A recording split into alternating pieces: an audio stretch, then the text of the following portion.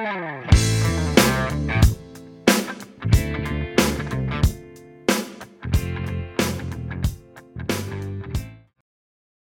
we're going to all the way back to the beginning, close to the beginning of the Bible, the book of Exodus. So if you have your Bibles, we're going to be looking in the book of Exodus chapter 2. Now, whether you use your Bibles like me or the YouVersion Bible app on your phones, your smartphones, your tablets, as you're finding your way to Exodus chapter 2, let's just kind of remind ourselves of how the book of Exodus came to be. It's written by Moses after the events of his leadership has already begun. So he's reflecting back and writing about the events, historical events that took place in his life.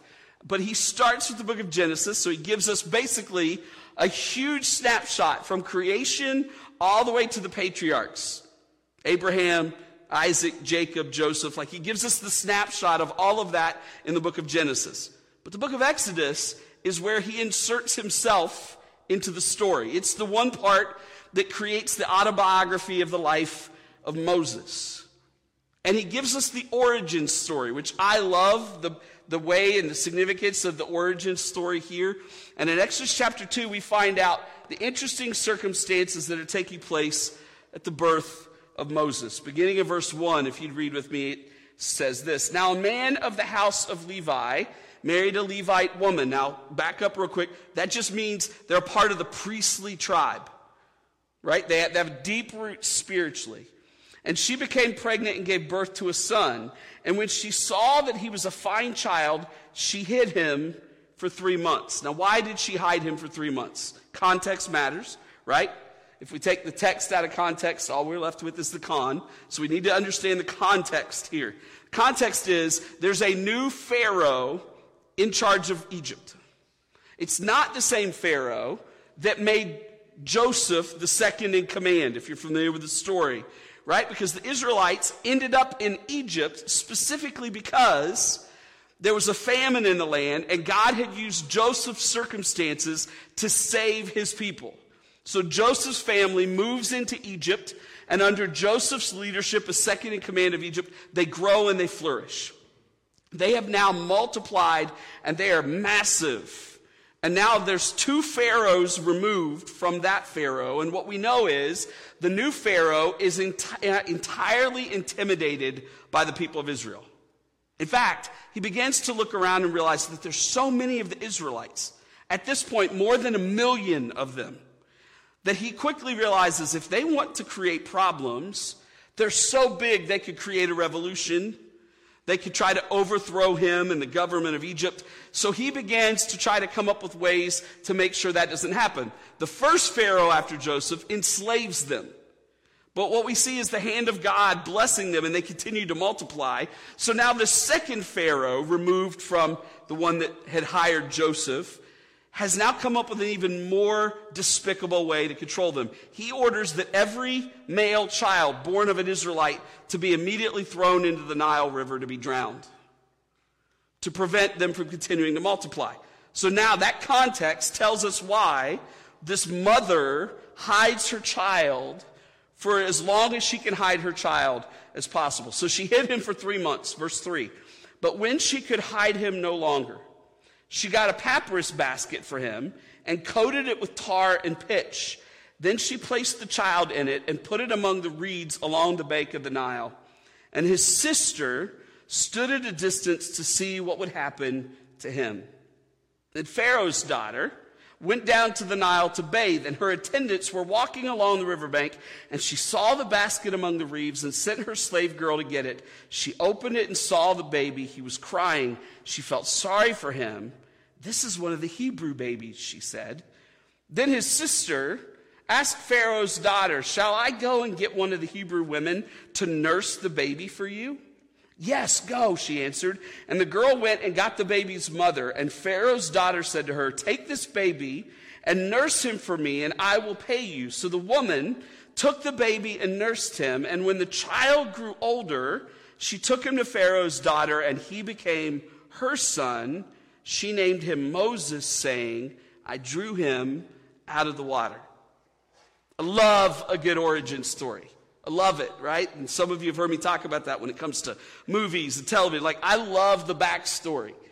And what we get here is the origin story of one of the most famous people in all of Scripture, and probably one of the top 2 or 3 most famous people in the Old Testament, a man by the name of Moses. How many of you have heard of Moses? Right? Moses is one of those, like we understand it, and probably most of us know his name because of what he did when he went to Pharaoh and said, "Let my people go." And he leads them out of Egypt, crossing the Red Sea miraculously, and then leads them during their wandering years in the wilderness before they cross into the Promised Land. That's the Moses that we know. There's only 10 verses that give us the origin story. And then in the next verse, we find out he's 40 years old. So we skip an awful lot, right? We skip an awful lot of Moses' life. But at least we know the significance of this. And I would venture to say that almost all of us in this room have heard or told or talked about the life of Moses at some point in our life. I would argue, though, that if it weren't for his sister, we wouldn't have a Moses to talk about. All we know about his sister at this point is that she's somewhere around middle school age, junior high age. She's probably somewhere between 7, 8, 9, 10 years old, no older than 12 at this point. And her baby brother has been born, and she knows that he falls under the edict of Pharaoh's throw him into the Nile deal. And they don't want to do that. Like she doesn't want that to happen. So the mom holds this baby and hides this baby that we now know as Moses, hides him for 3 months, as long as she could hide him. And then she realizes, I can't hide him anymore. And so what does she do? She makes a basket, which, by the way, the Hebrew word in here for the basket that she makes is only found one other place in Scripture, and it's the word ark. It's a pretty cool little tidbit of information. Like, we find out she builds the first ark and puts Moses in it, and then intentionally pushes it down the Nile to a place where she knows Pharaoh's daughter often bathes, and then sends his little sister to follow and keep an eye on him. And her job is to make sure that nothing bad happens to him until Pharaoh's daughter gets a hold of him. Now, I don't know much about the story about who Pharaoh's daughter was and why the mother would have done this. There had to be more to that story that we don't know. But what we do know is that her plan worked.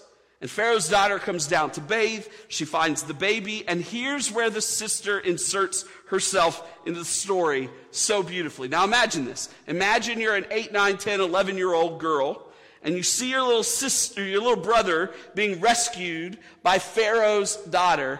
And what are you going to do? There's wisdom here. What does she do? She pops up at the perfect time and says what? Hey, looks like you got a baby on your hands.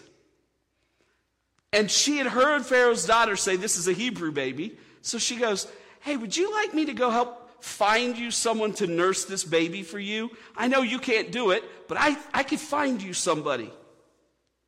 Sure, that's a great idea. Why don't you go find me somebody, and I will pay them to nurse my child that I just found in the water. And so who does Moses' sister go get? Her mom. Catch this. The wisdom of a little child and the beauty and the courage of a little child to say to Pharaoh's daughter, who had made the edict that this boy should be killed, says to her, I'll go find you the perfect person to nurse this child. Brings back her mom. Pharaoh's daughter says, you're perfect. I'll pay you to nurse this child for me. So now she gets paid to nurse her own child. And what we know is she ends up keeping hold of this child for multiple years, a few years anyway, because we find out later in the book of Acts that he takes that time to grow in understanding that he's an Israelite. So even when he's raised in Pharaoh's house, he calls himself a Hebrew child. That's all we know. We're piecing this together throughout Scripture. But I can't help but think of the power of this little girl, this middle school, junior high girl, and the wisdom and the courage that it took and the faith that it took to create an opportunity for us to now have a Moses to celebrate. Imagine, though, it's even more so for her. Because who is she? She's a slave girl in Egypt. She's praying like the rest of their family, to be delivered, that God would provide a deliverer for them. And maybe, just maybe, it's her own little brother that's going to be the one to do that. If you're taking notes tonight, I want you to write this down. A childlike faith makes us bold and places us in a position to be used by God. Make no mistake about it. Putting herself in the view of Pharaoh's daughter was risky. Putting herself out there to recognize that this was her brother, and if Pharaoh's daughter wanted to, she could have taken the baby to her own dad and had him executed. Like, this could have all gone downhill really fast. But there was a boldness in her.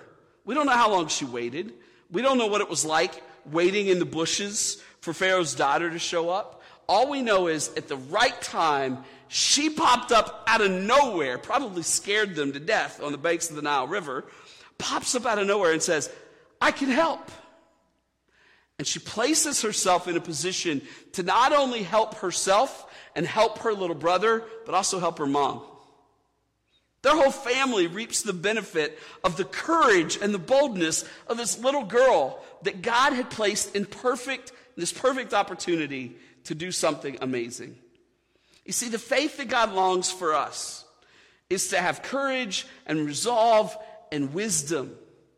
That's what he asks of us. And he says, listen, if you can do that, if you can have that kind of faith that says, I trust God and I'm going to put myself in a position to be used by him, imagine what God wants to do through us. You know, it's really cool. When the genealogies of the Israelites are listed, almost always the genealogies are only the men. It's a patriarchal society. So it's like this man had this son, had this son. Women and children, female children were rarely mentioned, if ever. But in the lineage of those who were important, in Numbers chapter 26, they list Miriam, the sister of Moses. That's the role that she plays. That's the significance that she has. In fact, in all of those first few books of the Bible, the foundation of the Bible, only 4 people are called prophets. Only 4. Moses, Aaron, who's Moses' brother, Abraham, and Moses' sister Miriam. She's listed as one of the 4 prophets in the first 5 books of the Bible. Furthermore, the prophet Micah, hundreds of years later, when talking about the salvation of the Hebrew people, lists Abraham, Moses, Aaron, and Miriam. How dare this prophet mention a female's name? Why? Because he understood the significance that Miriam played. We don't know a whole lot about Miriam. She's mentioned 3 times in Scripture in regards to her story of life. 2 of them are really good. 1 of them not so good. She has a moment of weakness, which I love that Scripture talks about that in her own life. But at the end of her life, she lived to be somewhere around 120 or 130 years old. And what we find out is that when she dies, the nation of Israel mourns her for 30 days. Why? Because as a little child, she showed courage and resolve and wisdom well beyond her years to make this decision. Can you imagine if you were this girl and you are now on the spot having to come up with a conversation with Pharaoh's daughter about what to do with your baby brother? Like, at 43, I'm not sure I would be eloquent enough to be able to pull that off without being nervous, like sweating through all my clothes nervous, right? But she did it like a boss. She pops up, she waits patiently until the right moment arrives. She pops up and says the right thing at the right time, and then has the wisdom to go get her mom and be a benefit to the entire family forever. Like, this is huge for her. You say, Aaron, what does this have to do with me? Here's what it has to do with. It has to do with the fact that if we are going to claim the kind of faith that God says he wants us to have, it requires us to take bold action judiciously with wisdom. With wisdom. So that he can use us in ways that we never maybe thought possible to be used. How many of us in this room can honestly say, when it comes to our faith walk, we are bold with our faith? I mean bold. I'm talking about ready to pop up at any moment and tell other people about the source of our hope and our faith in Jesus. I'm not saying that you maybe hide all the time, but some of us probably go through life hiding in the bulrushes of our worlds.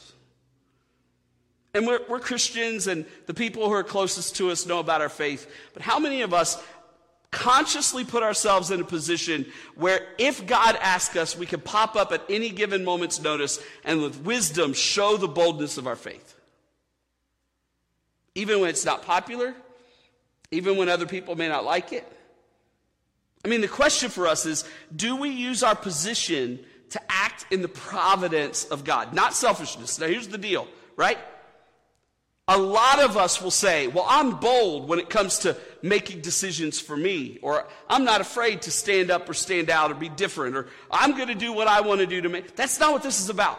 She was being bold in the providence of the hand of God. This had nothing to do with her own desires. It had everything to do with being bold in her faith, trusting the God that her mom and dad taught her to believe in, and then being bold for him. It's amazing to me what God can do through us if we decide to place our lives in his providence and we live out our faith in a bold way. You say, well, okay, I get the whole bold thing, Aaron, but what's the big takeaway here in this whole story? There's got to be more than just these 10 verses. Well, there is. Because I mentioned earlier, right? Between verse 10 and verse 11, 40 years takes place. And between that and the time that Moses comes back to Egypt to lead the people out, another 40 years takes place. Here's what we know. It takes 80 years of Moses' life and Miriam's life and their families' lives. It takes 80 years before God ever makes good on the promise of making Moses the deliverer of Israel. And during those 80 years, where was Miriam and her family? Slaves in Egypt. For 80 more years. And we already know that Miriam only lived 120, 130 years. So 2/3 of her life, despite being bold and despite being used by God, 2/3 of her life, she still spent in slavery in Egypt, waiting for God to deliver. Waiting for God to deliver. And you know what's really cool? When he finally does, she's not bitter about it. She doesn't say to him, well, it took you long enough. She doesn't question him. She celebrates. If you're taking notes, I want you to write this down. A healthy faith doesn't question God's timing or his methods. A healthy faith doesn't question his timing or his methods. Now, we'd all like to know more about Moses. We'd like to know what happens in those 80 years. We'd like to know what happens in the 40 years between verse 10 and verse 11. I'd like to know what goes through the life of Miriam and the mind of Miriam for 80 years. What happens? In particular, what happens the day her 40-year-old brother that she saved runs away from Egypt scared of Pharaoh? You want to know more about that story? Read the rest of Exodus chapter 2. Because Moses, after making a bad decision, gets caught and runs away and spends 40 years in the desert with his other family members before he ever comes back to lead the people out of Israel. What happens? What goes through the mind of Miriam when she watches this 40-year-old brother, little brother of hers, run away? Does she ever stop and go, oh, glad I saved his butt in the Nile? She ever say, I'm glad I ever put myself out there for him. This is the thanks I get. I mean, at this point in her life, she's in her late 40s, early 50s. No, she doesn't do any of that stuff. Here's the deal. She never questions God's timing. She never questions God's method. She stays faithful even though it's not always working for her in the way that she wants it to happen. How many of us could say the same? How many of us could say the same? Let me ask it a different way. How many of you have ever asked God to do something for you and you had to wait for his answer? Anybody? Now, how many of us waited 80 years for that answer? Let me ask another question. How many of us, while we were waiting, began to question God and his methodology and his sovereignty and whether or not he knows what he's doing and his timing? How many of us, even if we had to wait for only a week for God's answer, began to question whether or not God was doing what was best for us? See, that's not the kind of faith that God longs for us to have. The kind of faith that God longs for us to have says this: I trust you enough to believe that whether your timing matches my timing or your methods would be my methods, I trust you. It doesn't matter. I'm not going to question how you choose to do this. I just believe, God, you will do this for me. You see, when God says he wants us to have the faith like a child, when he wants us to be like a child and come to him, part of that says, God, I surrender my life to you and I trust you enough that I don't have to be in charge, and it doesn't have to be my plan, and it doesn't have to fit my timeline. I'm just going to trust you no matter what. That's what happens here in this story. Miriam says, you know what? All right. She goes on with her life. She marries a man from the tribe of Judah. His name is Hur. And they begin to create a family, and she raises that family the way that her mother raised her and Moses and Aaron, so that her family was ready when brother Moses comes back and eventually leads them out of Egypt. They're ready. They trust him. They know what God's doing. There's a foundation that's been built because Miriam said, I will not stop trusting God even if the timing doesn't make sense, even if the methodology doesn't make sense. Is it any wonder then that the biblical writers call her a prophet? She never lost sight of God's call on her life, and she never, ever, ever discounted what God was going to do. You see, she rested in faith for years and years and years, and her faith was rewarded and her hope was realized until the day that they finally get across the Red Sea. And in Exodus chapter 15, we find out she can't contain her excitement anymore. And in Exodus chapter 15, her reaction and her response to God and his faithfulness was she worshiped. In fact, it says she pulls out her tambourine and starts celebrating and sings a song. It's the first song ever recorded in Scripture. Guys, if you're taking notes, write this down. Spontaneous worship is always an appropriate response to God's work in our lives. And it may not come when we expect it, and it may not happen in the way that we expect it to happen, but childlike faith says to God, I don't care about the timing, I don't care about the methodology, I trust you, and when he comes through, we will celebrate and we will worship. We'll worship. Had the opportunity, Aaron got to take her this week. I didn't get to go. Aaron got to take Ellie to her 2-year checkup. Following everything that happened at her birth with her brain hemorrhage and the blood clots and all that happened. And so Aaron got to take Ellie to see our neurologist. And it was a big appointment. She got to see the neurologist, then the speech therapist, and then the occupational therapist, and then the physical therapist. They were gone for 2 or 3 hours. It was a long day of tests and all kinds of stuff. 2 years ago, this same neurologist came into the hospital room where I was and said, your daughter's probably not going to make it. And this week, that same neurologist said, despite the MRI that shows the hole in her brain from the brain damage, your daughter's perfect. I don't ever need to see her again.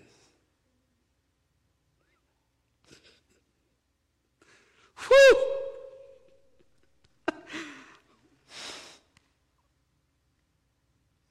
Glory to God. All praise be to God. You got a healthy 2-year-old girl back there that no one would ever know has a hole in her brain. And no one would ever know 2 years ago I was told would not survive the week.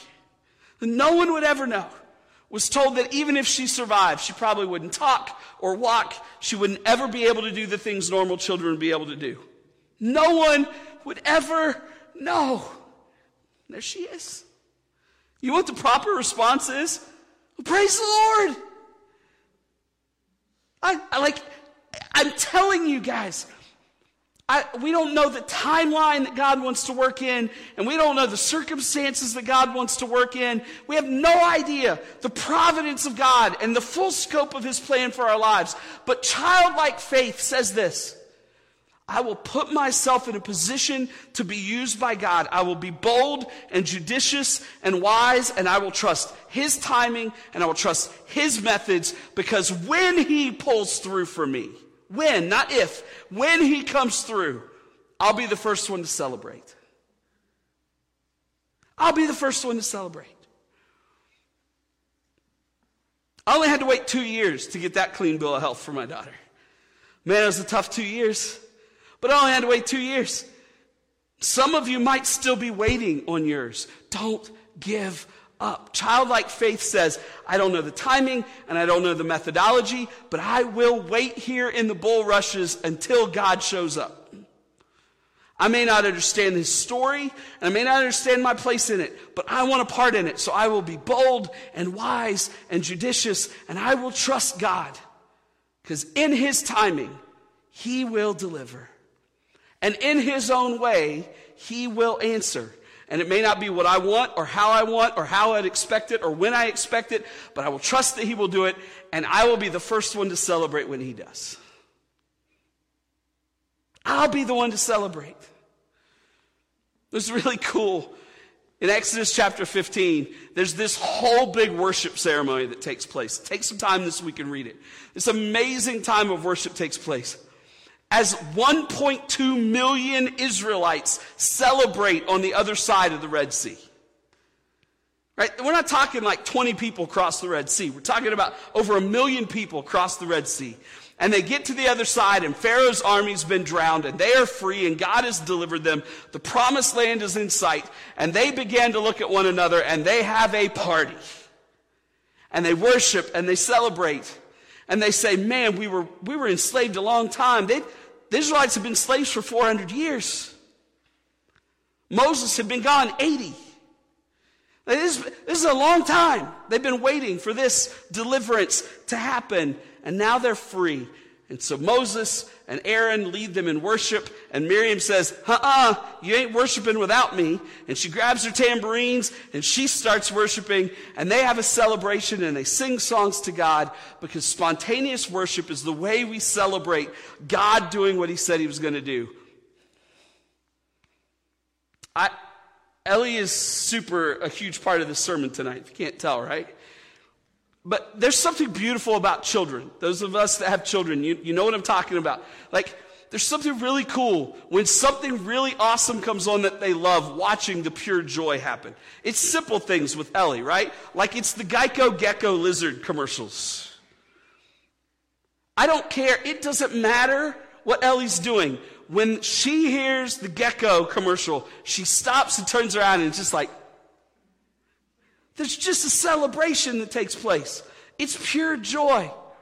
Yesterday, Chris Olave makes that over-the-shoulder catch, and Daddy goes, woo! Ellie turns around, looks at the TV, goes, yay! I'm like, training my daughter right. Tonight, she shows up for worship. And as soon as the music starts playing, she pokes her head. I don't know if anybody saw it. She pokes her head out from around the chairs and she starts pointing at the band and she's stomping her feet and clapping her hands. There's a celebration. There's a reason why God wants us to have childlike faith, because children know what it's like to celebrate when good things happen. And unfortunately, the church is filled with old, curmudgeon, mature Christians that have forgotten the beauty of celebrating what God does. Miriam didn't. Oh, and by the way, in Exodus chapter 15, Miriam's somewhere between 95 and 100 years old. And she pulls out the tambourines and starts celebrating and singing. That's childlike faith. We should never be ashamed to worship. We should never be ashamed to celebrate. But it will always be the byproduct of a childlike faith that is well lived throughout our lives. So we're going to take anything away this week. We're going to tweet or post or live anything out this week. I want it to be this. Childlike faith eagerly looks for opportunities to be used by God and then celebrates in spontaneous worship when God moves. It's two things, right? I am eagerly looking for ways for God to use me, and I'm ready to celebrate when he does. That's what childlike faith looks like for us. And that's why I believe God says the kingdom of heaven belongs to such as these. Oh, and by the way, in case you've forgotten, heaven's filled with celebrations. In fact, there's only a handful of really clear descriptors of heaven. One of them is a supper party, a wedding party. Another is the music and the celebration of the saints and the angels singing glory to God.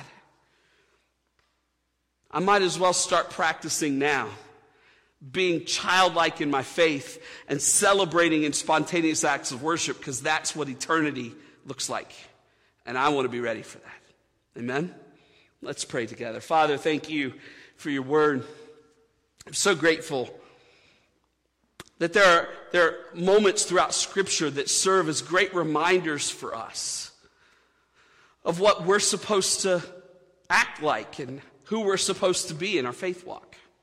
I'm so grateful that many of those are children, whether it's the boy who gave his lunch, whether it's Samuel who served in the tabernacle, whether it's Miriam who watched over her little brother in the Nile. Lord, there are so many instances where you chose the beauty and the simplicity and the joy and the exuberance and the honesty and the humility of children to model for us what our faith is supposed to look like. I pray, God, that you would allow us to live into that. In particular, this week, as we settle our hearts towards this time of gratitude and thanksgiving, I pray that you would allow us to just be even more bold and judicious and wise in the way that we live out our faith, so that we don't miss opportunities, so that we're ready when those opportunities present themselves. And then, Father, may we have the kind of childlike faith that isn't worried about what other people think, but we just start celebrating whenever you show up and show off. Because spontaneous worship is the act of childlike faith, celebrating what we knew to be true, not worried about the timing, not worried about the methodology. We just trust that you're going to get it done, and we're going to celebrate when it happens. Lord, give us that kind of spirit, and that kind of desire, and that kind of childlike faith and wonderment this week. As we spend time with our families, as we celebrate with people that we love, may we exemplify that kind of childlike faith. And may others want to know why we are wired that way, and give us the ability and opportunity to tell it. Lord, we love you. Thanks for loving us. Amen.